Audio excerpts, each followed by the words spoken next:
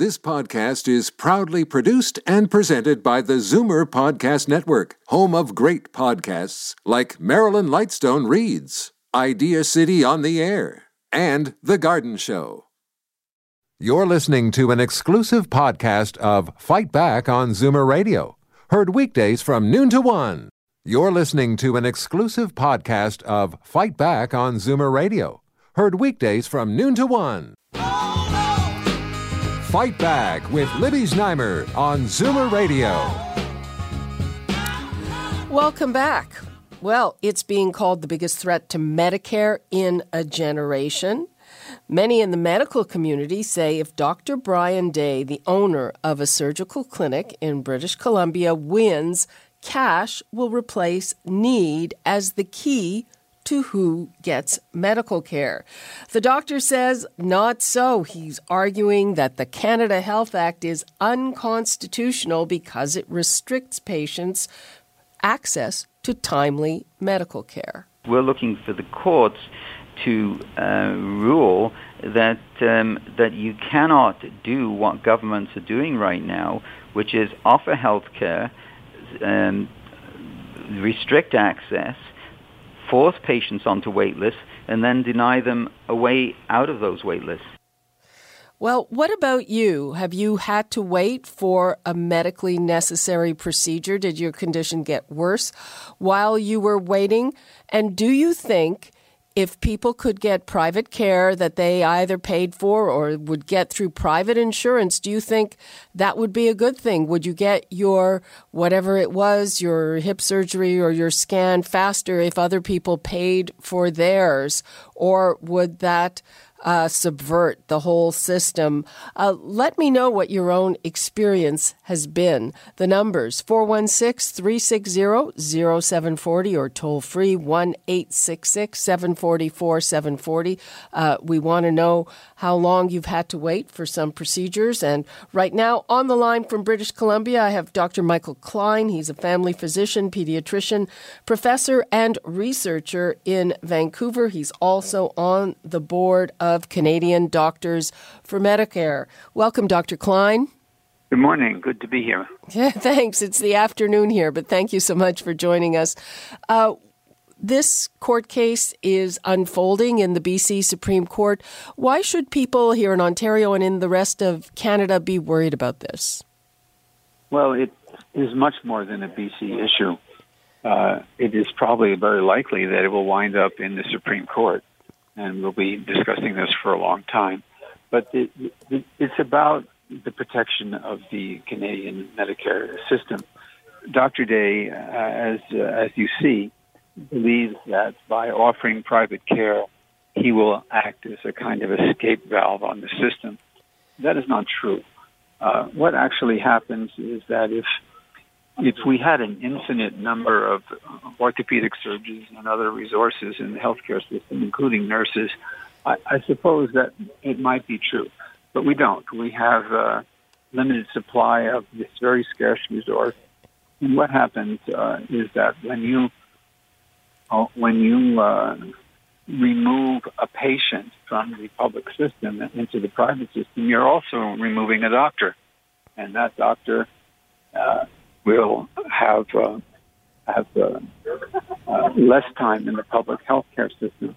And that's been shown over and over again in New Zealand and in Australia and even in Manitoba, where it was tried and abandoned, that it actually increases the wait list. And what happens is that the core principle of equity and a system based on need, not ability to pay, is lost, and our healthcare system becomes very problematic. Now, we could have a long discussion, and I'll be happy to answer your questions about it, but there are many ways to improve the necessary changes that we need to make in the Canadian healthcare system. There's no doubt that we have to improve it, but Dr. Day's solution is worse than the disease.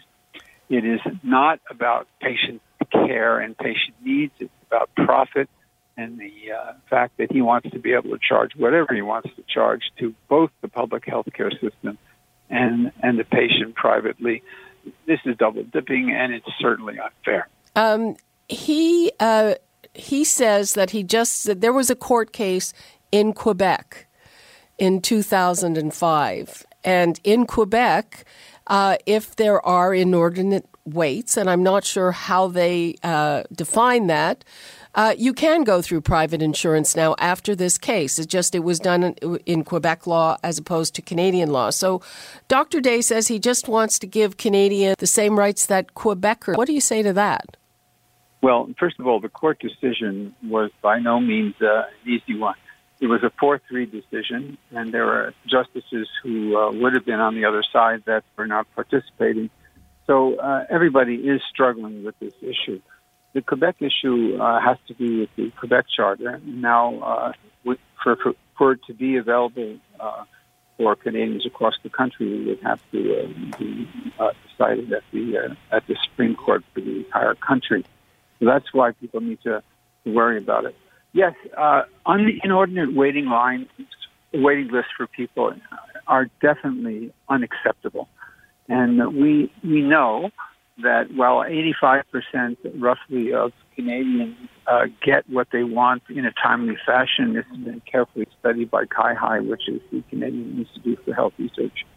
And they have shown that. But there are people who wait too long on a waiting list. We all know that to be the case. So the question is really, how do you fix that? And there are innovative solutions to fix that. Here in British Columbia, we did this in Richmond, where by queue theory and going through a single portal of entry, you can shorten the waiting list by 75%, very, very rapidly. And yeah, I'm just going to explain that because I don't think people will understand what that means. And I saw that myself on a committee that I was on at Princess Margaret Cancer Center here. And what happened was, and this was interesting, that the surgeons and other people, other professionals, they each had their own waiting list. And by merging those lists and then setting up a clinic where the patient just sees, whichever doctor has an opening, that really removed a lot of pressure from the waiting lists. Are you talking about a similar thing, Dr. Klein? Yes, but you also have to allow people who want a particular physician to opt out of that. Because not all the physicians, not all surgeons are the same, but. Nevertheless, that is definitely a way of shortening the list, because an individual surgeon in an individual hospital has no idea what the big picture is. And when you organize it so that it is a single portal of entry, you can quickly move people around as they need to be moved. But there's another element to that as well, that a number of people on the waiting list for a particular procedure don't actually need it very much, and others need a great deal. And so decisions have to be made about who really needs it. And you advocate for those patients, that you move them up so that the people who have the greatest need get it quickly. Other people who can wait. And, that's fair and it's equitable, and it's a reasonable way of doing it, and it works. Okay, Dr. Klein, let's take a call. We've got Gordon in Sarnia. Hi, Gordon. Hello, how are you? Fine, how are you? Good. You've got a poor cell connection, so if I'm unable to hear you, I apologize. Okay, well, you support the court challenge, right? I support it 110%. I've worked in both the Canadian and the American healthcare system, and interestingly enough, people in Canada tend to villainize and make out like the American system is substandard, when in fact, quality of care in the U.S. is significantly better than it is in Canada. Because unfortunately, the way our system's set up, you go to the lowest common denominator. And I think the proposal is excellent because it would take that cohort of people that can afford the service and move them into the private sector, which in fact would reduce the workload and reduce the waiting list in the Medicare system. And it would be a win-win for everybody. And remember, those people that go and patronize the pay-for-service will still pay their taxes and continue to support the Medicare system. I have to correct you on one thing, Gordon. I look at a number of international measures of healthcare systems, and I hate to say this, but the U.S. comes out on the bottom on every one of those, and we're not much off the bottom. We're next to last on some of them, but for all the money they spend in the U.S., they do not get better outcomes in general. But, there are countries that have mixed systems that work fine. Yeah, I guess I'm thinking in terms of waiting times. Like if you need a knee or a hip replacement, I live in Sarnia. You can cross the border and go to Detroit and get that done this week if you're willing to pay for it. Yeah, how much does it cost? It can run anywhere, depending on what you're having done, you might hand out $40,000. But if you can afford it, you can pay it. Why not? Okay, Dr. Klein, do we want to answer Gordon? Thanks, Gordon, for your call. I've worked in the United States before Medicare, of course, and I've worked here before Medicare. I've worked here after Medicare. I've also worked in the United Kingdom where there is a system with waiting lists and where you have a mixed system. I've seen the struggles that individual surgeons in the UK go through when they have to balance their responsibilities in the public system and the private system. It doesn't work very well. Mixed systems do not work very well. Those countries with mixed systems, like Dr. Day is proposing, like New Zealand and Australia, have longer waiting lists for the public, not shorter. It's a myth that you can shorten because, as I think I said earlier, we have a finite resource of surgeons, and every time you move a patient onto the, you basically let them jump the queue, you're also letting the surgeon jump the queue. The surgeon is managing the waiting list, and he can say to patients, listen, it may take you 9 months for your hip in the public system, but I can do it in 2 weeks. In the private system, it'll only cost you a huge amount of dollars plus a facility fee. And the patient, of course, is in pain. And when a patient is in pain, it's vulnerable. And we think of the patient, as somebody who can afford private care. Many of them feel coerced into private care because they are told by their surgeon, the very same surgeon who works in both systems, that he must have surgery, must have it now, and they shouldn't wait the 9 months. And what we need to do is shorten the waiting lists in the public system. If we put the resources into the public system to increase the operating time for the surgeons and to provide salaries for the nurses that are required, the need for the kind of thing that Dr. Day is proposing would diminish.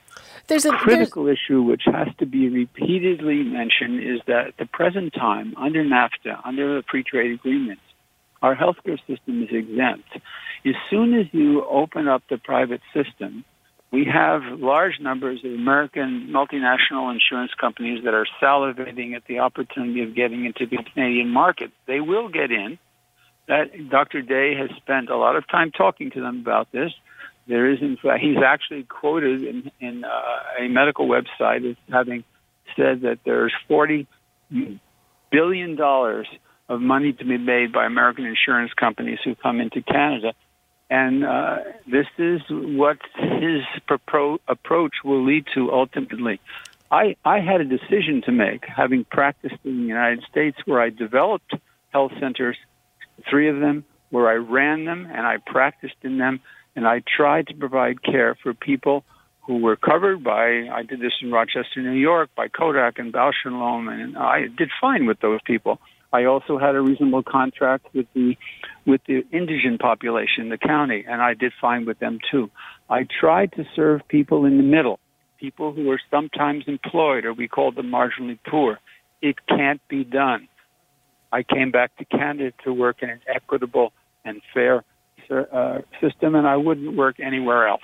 Okay, we have time for one call. Let's go to Maria in Etobicoke. Hi, Maria. Hi, good afternoon.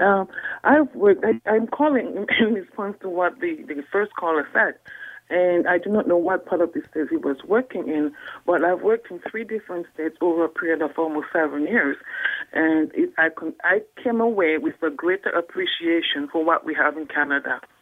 And what I found was in the States, the money mattered. How much money they're going to get at the end of the illness was more important than what the client was going to get out of it. And the shocking thing, too, was that, sure, you'll have, they keep saying, well, you don't have to go in a waiting list for this and that, the other. They don't take into consideration that in the States, every hospital have to have everything in-house, whether they use it 100% of the time or not. And a lot of the time, whether you need it or not, they are going to use it to get some income out of that equipment instead of having it sit there. That's a very good point, Maria. Very good point. I run up at that a lot. I'm sorry, we are basically out of time. I'm sure we will revisit this subject. Maria Etobicoke, thanks so much for your input. Okay, thank you. Bye-bye. And Dr. Klein in BC, thank you so much for yours. And we're going to be following this case closely because, as we said, it could have a big impact on all of us in Canada. Thank you so much. Thank you. You're listening to an exclusive podcast of Fight Back on Zoomer Radio, heard weekdays from noon to 1. You're listening to an exclusive podcast of Fight Back on Zoomer Radio, heard weekdays from noon to 1. You're listening to an exclusive podcast of Fight Back on Zoomer Radio, heard weekdays from noon to 1. You're listening to an exclusive podcast of Fight Back on Zoomer Radio, heard weekdays from noon to 1. This podcast is proudly produced and presented by the Zoomer Podcast Network, home of great podcasts like Marilyn Lightstone Reads, Idea City on the Air, and The Garden Show.